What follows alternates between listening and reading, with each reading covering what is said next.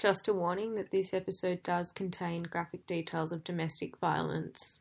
If you ever need support, please contact Lifeline on 131114.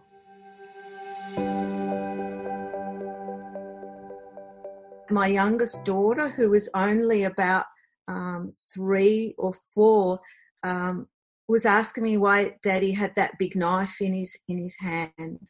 And in the intensity and the speed of it, I didn't even notice. I'm Jason. And I'm Maddie. And this is Making Sense of Chaos, a podcast about death and dying, love, grief, and hope. On our show, we talk to all kinds of people who, through various trajectories, have found themselves trying to explain the unexplainable. Trying to accept the unacceptable. Trying to make sense of chaos. Anita, thank you so much for coming on today. I guess we'll start by you telling us a little bit about yourself and how you became a psychotherapist. Sure, thanks, Maddie.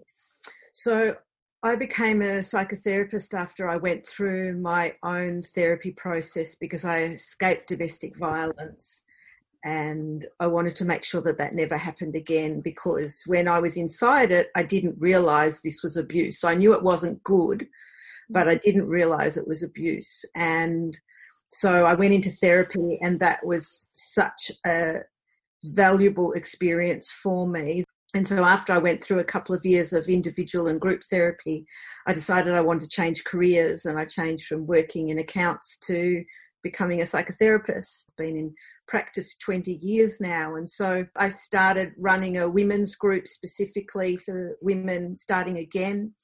And I started doing talks and running workshops and running online courses and doing all that sort of thing, because I'm getting older and I want to be able to reach more women and reach the women that haven't got faith in the system because of what they've experienced, and the women that either because of their circumstances or finances, for a range of things, they're falling through the cracks or they can't get the help. They're just busy just trying to get through each day. And I wanted to reach those women who were struggling. So I'm very fortunate to be able to be working with a whole group of amazing women now. Sounds like incredible work that you do, Anita. I want to get into your experience of domestic violence. How old were you when that happened? So I'd recently broken up from a relationship. I was about 22, I think it was, because I'd left home 16. I'd been with that first relationship about 6 years. So I was in my early 20s, and it's hard to believe now when I think about it, but I remember just breaking down inside. But of course I was really good at not showing anything, and breaking down, feeling so helpless and so overwhelmed and so much emotional pain, and thinking it must be that I'm meant to love this person, because we're meant to love everybody, and that must be what I'm meant to be doing. And so I just gave up because I didn't feel I had anything that could get me out of it. And so I ended up in a relationship with him, and we had a child together, and I was with him for close to 6 years. And then he went into hospital, and it was when he was in hospital that we'll always remember this time. I was taking dinner to my 2 daughters at the dining table, and the light coming in the window, and it just feeling so bright and peaceful and happy and secure. And it was like this light bulb of clarity. Oh my God, this is what life's meant to be like. And I just I didn't want this to end. And so I was kind of watching him in hospital, and then when he's coming out of hospital, I let him know that I want to take my life back. Was it from a place of emotional abuse where it started? Absolutely emotional abuse first. He used to, like on one of our first dates, he got upset at me because I was dancing at the party. There was another guy dancing, but we weren't, just dancing on the dance floor together, just being friendly, smiling, talking and everything. And he, did that interrogation and that anger, and punishing in that kind of way. So that was like the first incident of being that jealousy and that control. And then it was just, he would give me these ridiculous ultimatums, like if he had a child from a previous marriage as I did, and he said if both our children were in a boat and it was tipped over, who would you save first? And it's like, so there was just this constant putting me in a difficult position, and I wasn't comfortable to say, well, of course I'm going to save my daughter, she's my flesh and blood, but I'm not even going to answer that question because it's crazy. What's the purpose of it? But I didn't have that strength. I was so disconnected. I had so much fear in me. I was just always in, what do I say? What do I do? Trying to say the right thing. Yeah. Did it progress from that emotional abuse? Yeah, it progressed to, he changed my name, he changed my hair, he'd buy all my clothes, and I had to look a particular way. I was working for him, but I didn't get any money because he would take it all. And so there was all that control on that level. And when we'd go to my father's house for dinner, on the way back, he would do the gaslighting of, why did you say that to your dad? That was a really hurtful or upsetting or disrespectful thing to say. And I'd be he wouldn't tell me, of course, what I said that was wrong. And I'd be racking my brain thinking, oh my God, what did I say? I never intended to say anything. And I rang my dad after so many dinners saying, are you okay? Did I say anything that upset you? And my dad's going, no, everything's fine. So there's a lot of that kind of gaslighting as well. I used to think when I was in it, if I keep track of everything, he won't explode. But it was only when I was going through my therapy process that I realised actually it's totally unpredictable. You can be doing the loveliest thing, or you can be doing something that someone might disagree with, but you've got a right to be human in whatever way you are. And it didn't matter. He would explode for either of them. If I went to the hairdressers and he told me how short my hair, he didn't want me to have short hair. And if the hairdresser cut it a bit shorter than what he said, he was smashing things in the house. And physical abuse is not just when it directly hurts you physically. It's when it is physically damaging property or other items too, because when you're in that state and you're seeing the force of someone doing that, in your mind, that could be me next. And you feel the intensity of it. So if the food wasn't hot enough, I can remember one time, he exploded because he thought the food wasn't hot enough. And I'm in the kitchen still getting the food, and I'm carrying this hot fry pan, and he's punching the fridge and doing all these things. And it was only after the incident that my youngest daughter, who was only about 3 or 4, was asking me why Daddy had that big knife in his hand. And in the intensity and the speed of it, I didn't even notice. There were times he was dragging me down the corridor, pinning me up against the wall, those kinds of things. But he used to stand at the door afterwards. He'd come back in the room and he'd go, if you were in a court of law and swore on the Bible, you couldn't say I punched you. I've never punched you. But I still got carpet burn. I still got cut. I still got, in terror. So, yeah, there was sexual abuse too. Like he would do sexual acts that I wouldn't want to do and urinate on me. And, that pretty much he did every kind of abuse that you can do. And when I escaped with the girls, then the legal abuse started. And there was abuse to the children too. He used to handcuff them. He used to do lots of things that were physically to them that were not okay.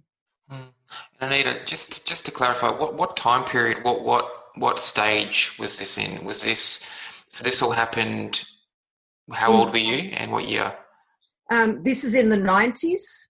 Okay. I escaped in 93, so I was with him for about 5.5 years. And so I was 28, I think it was, when I ended up escaping. 28. Okay.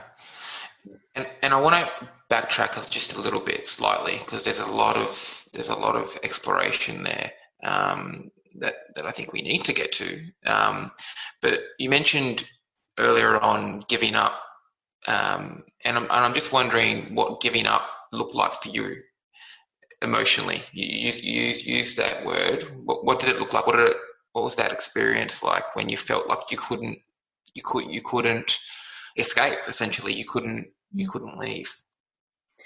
So that giving up, when I realised, that I couldn't do anything about this because he was so unrelenting in pursuing me, meant for me that I've got to just make the best of it.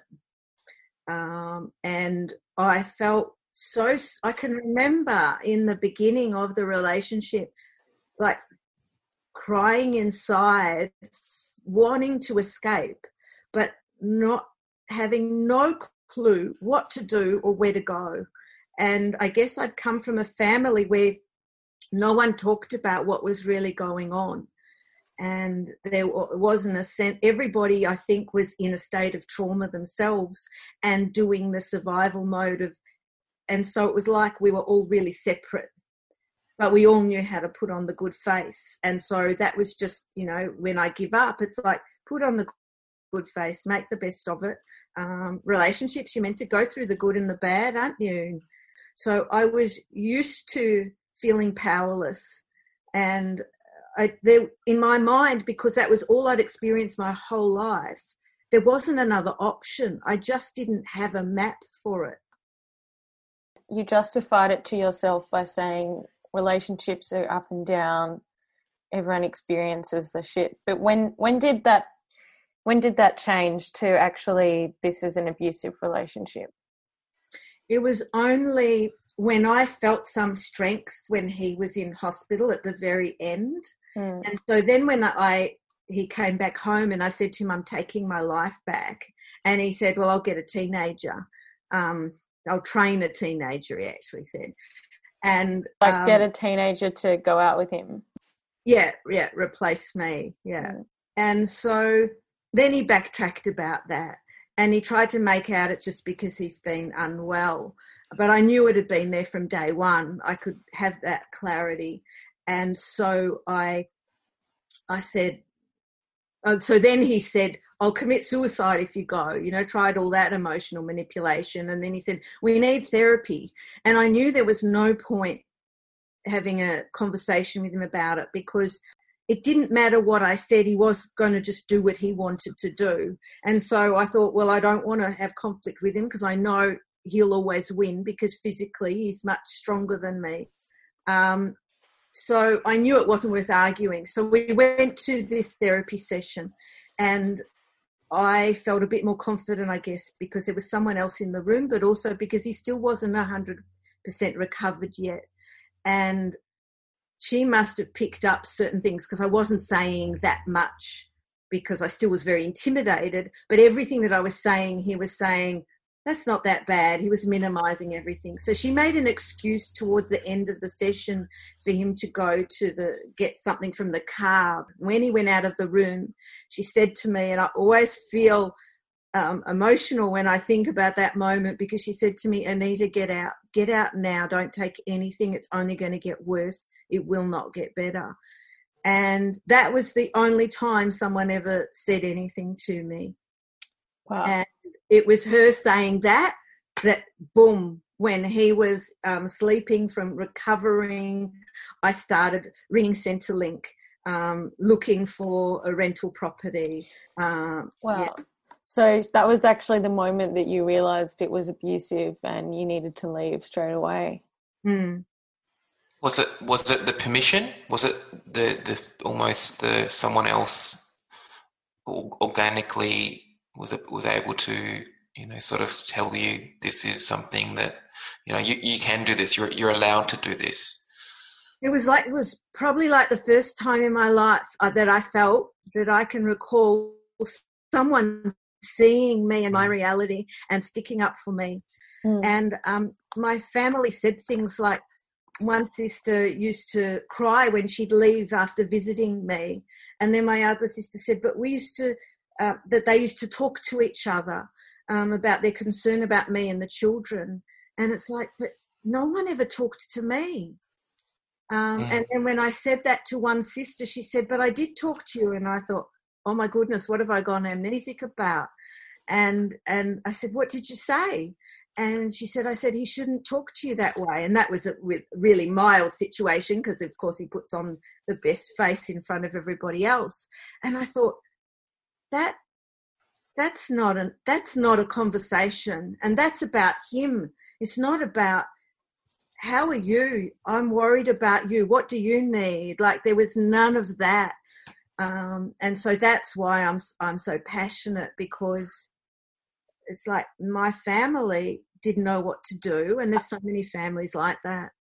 So let's say I was calling you, Anita, and you noticed that there was something going a little bit wrong in my relationship, and it did flag an abusive relationship to you. What would be the first thing that you would say to me? Mm-hmm.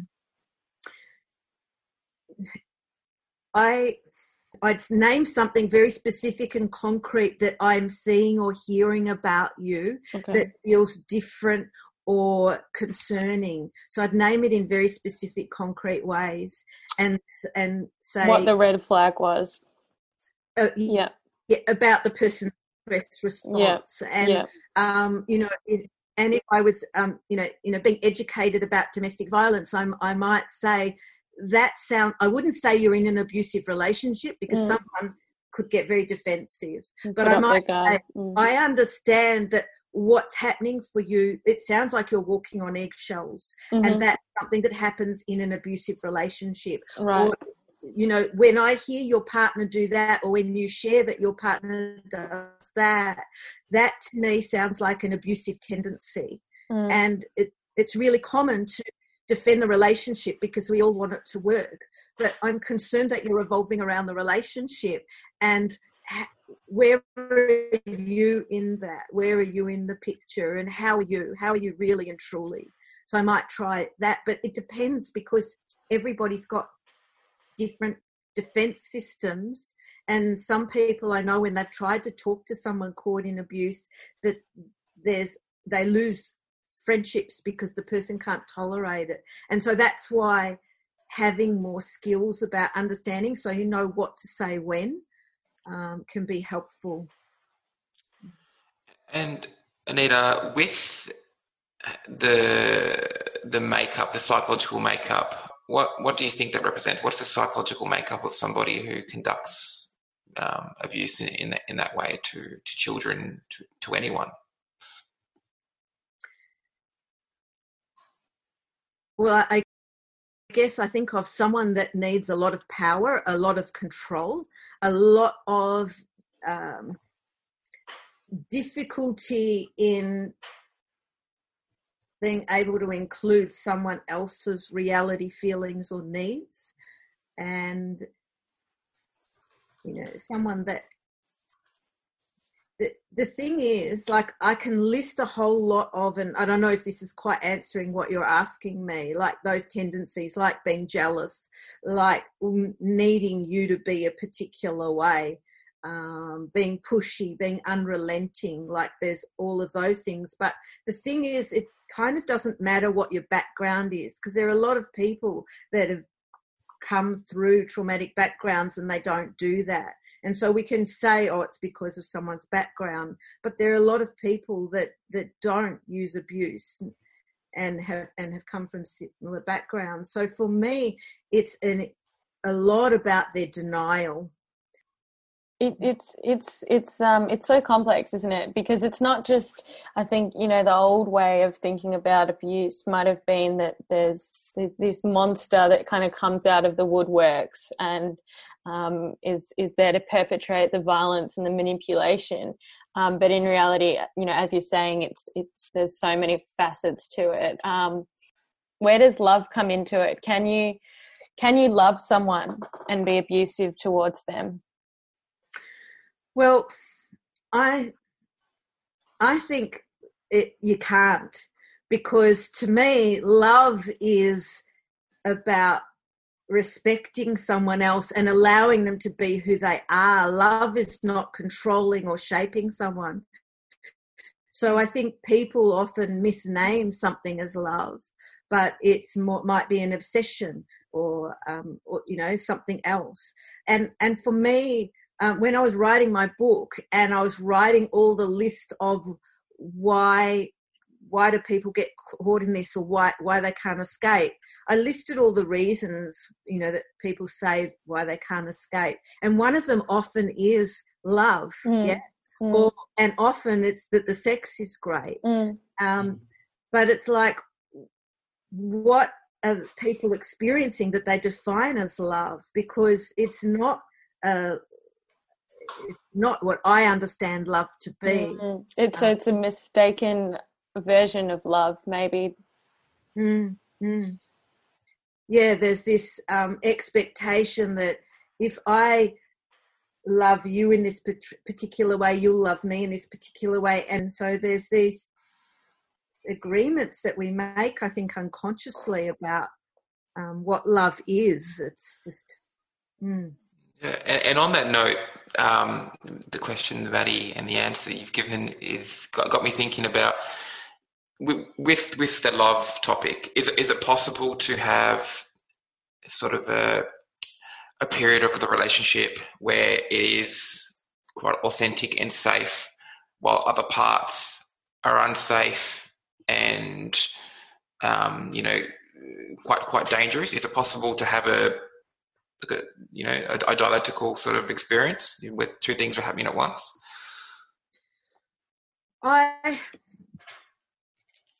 To me, if there's one area that it's toxic, then even if there's another area that feels good, there's still the undercurrent of that as to, and for me, I don't agree with the cycle of violence that's often described, because it's not about the explosion. It's the attitudes and the ongoing expectations and pattern of control and denial and punishment. So my experience is that if we compartmentalize and this area is good, but this area isn't, then we're not looking at the whole.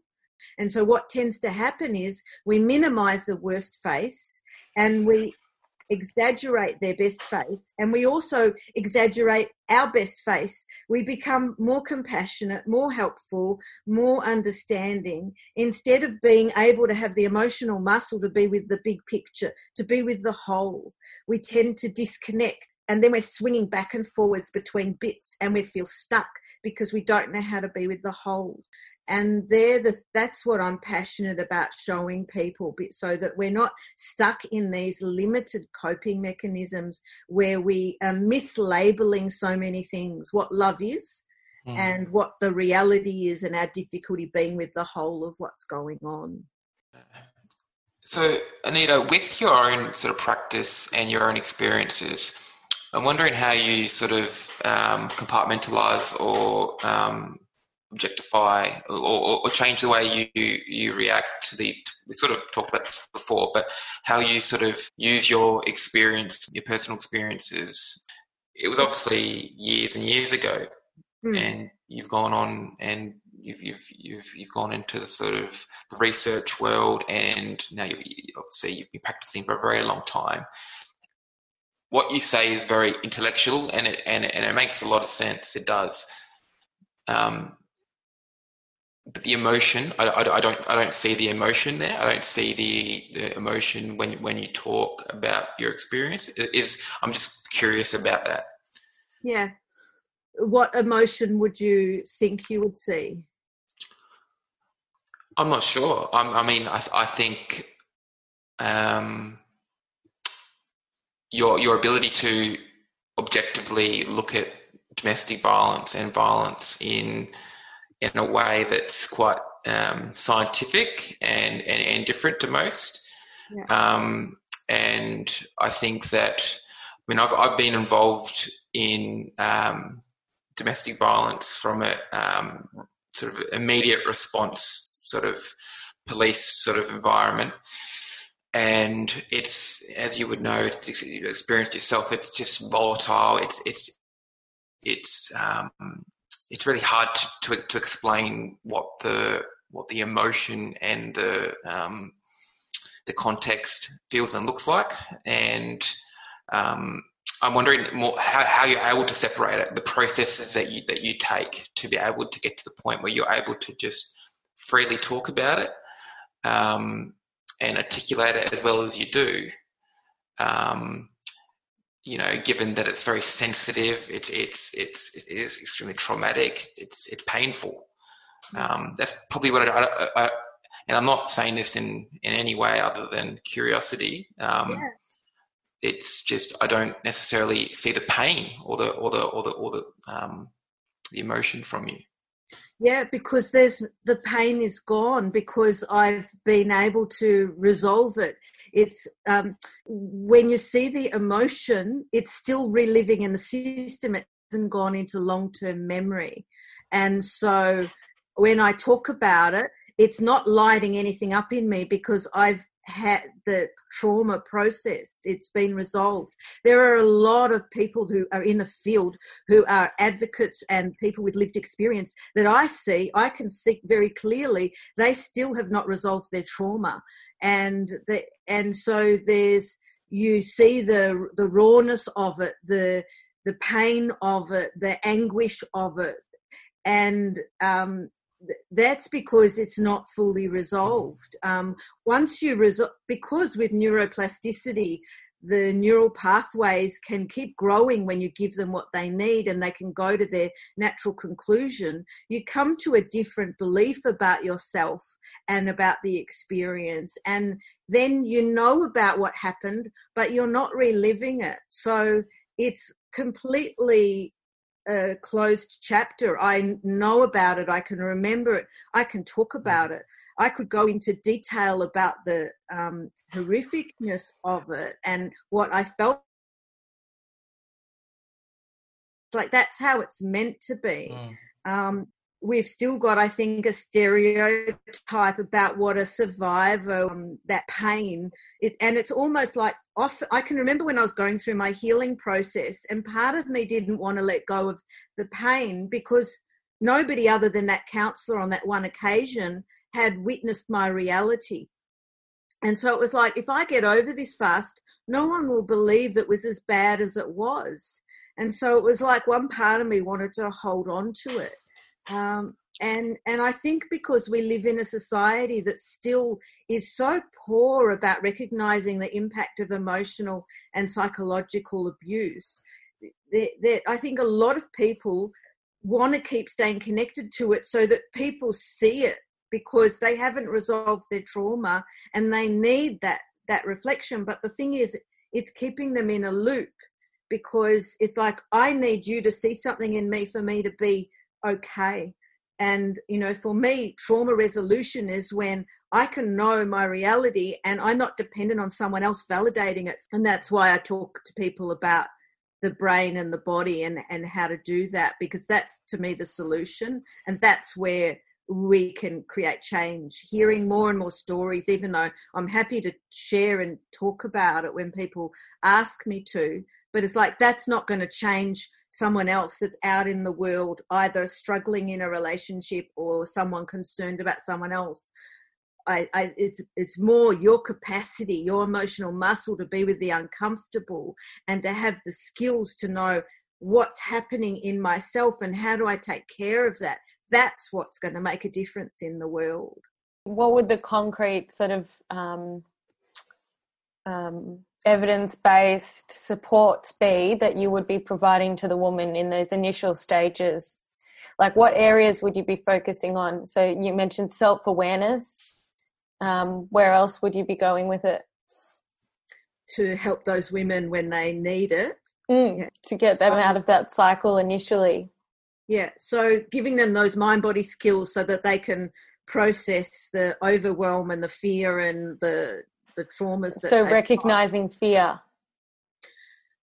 So it's not just recognizing fear, because we can recognize fear, but if we don't know how to be with it, that's unbearable to recognize the fear. Yeah. So it's that switching the brain out of the stress response, giving mind-body techniques to be with whatever uncomfortable thought or feeling is there, and helping them with practical things. Is their house secure? Locks in housing, security in the housing. And I started a volunteer program where we'd go and help women in their situations in their house. And one woman was still living in the house where that she'd been in the abusive relationship, and he'd left and she was there with the kids.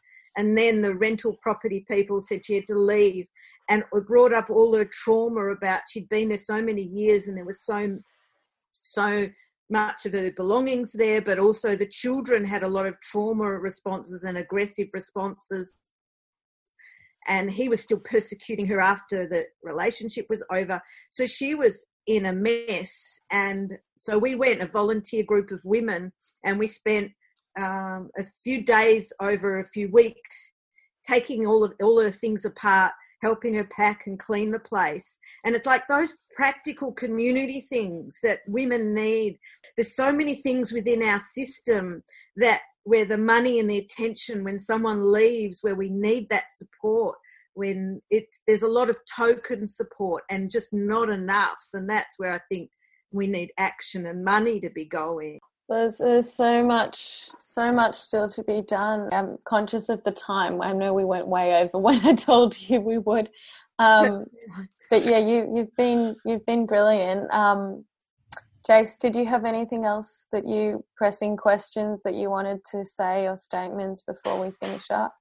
I always have statements and questions. No, I think this will be really invaluable for people. It's we haven't really done a podcast where we've spoken to a clinician that's sort of active at the moment, and with so much experience. I suppose it's going to be really beneficial for people who are currently experiencing domestic violence, and especially during COVID. Yeah. And as well as clinicians that also have access to this. Yeah, it's going to be pretty powerful when we always sort of say that I really enjoy listening back to the conversation, and once you sort of have time to reflect on different parts of your journey, I know Maddie and I always just sort of sit back in awe a lot of the time. So yeah. So thank you, Maddie and Jason. And I guess I want to come back to what you said earlier, Maddie, about I don't want people to feel like there's nothing out there for them, because there is. And if they want to get in touch with me to give some more specific guidance about what it is that would support them, because there is support out there, but you've got to ask questions. I say to my clients or anyone I speak to, it's never your fault if something's not working. The therapist doesn't have what you need. And if you're not feeling some shift, even in the first session, but particularly say after 2 or 3, I hear heartbreaking stories of people going for a long time and, change. Interview someone else, ask questions, because you should be getting results straight away. You should be feeling a difference. Don't endure. You've already endured enough. Don't keep tolerating. There's better ways out there. So don't give up. Absolutely don't give up. And just to say, my children, they were born into it or grew up with it. They are both adults in healthy relationships with gorgeous children, and they've both done trauma work as adults. When they became parents, it brought up stuff for them, but they're fine. You can get past it. It doesn't have to be a lifelong thing. I get upset when people say once you've had PTSD and that's it, you've always got triggers and traumas and everything. That is not true.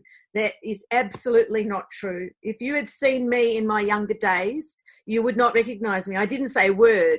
I self-harmed. I was very, very dissociated. I was, I could describe a lot of the behaviours that I did that were, not healthy. it is possible to, when you've got the right support and skills, it can be easy. And so I just want people to be left with that it can be a satisfying, good experience, and not for as long or as hard as you imagine. Mm-hmm. Mm-hmm.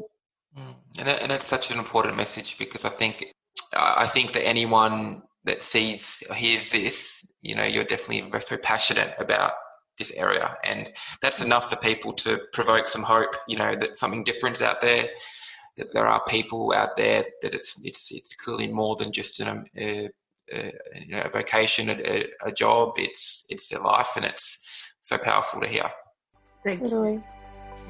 That was Making Sense of Chaos, a podcast about death, dying, love, grief, and hope. Thank you for listening, and we'll see you next time.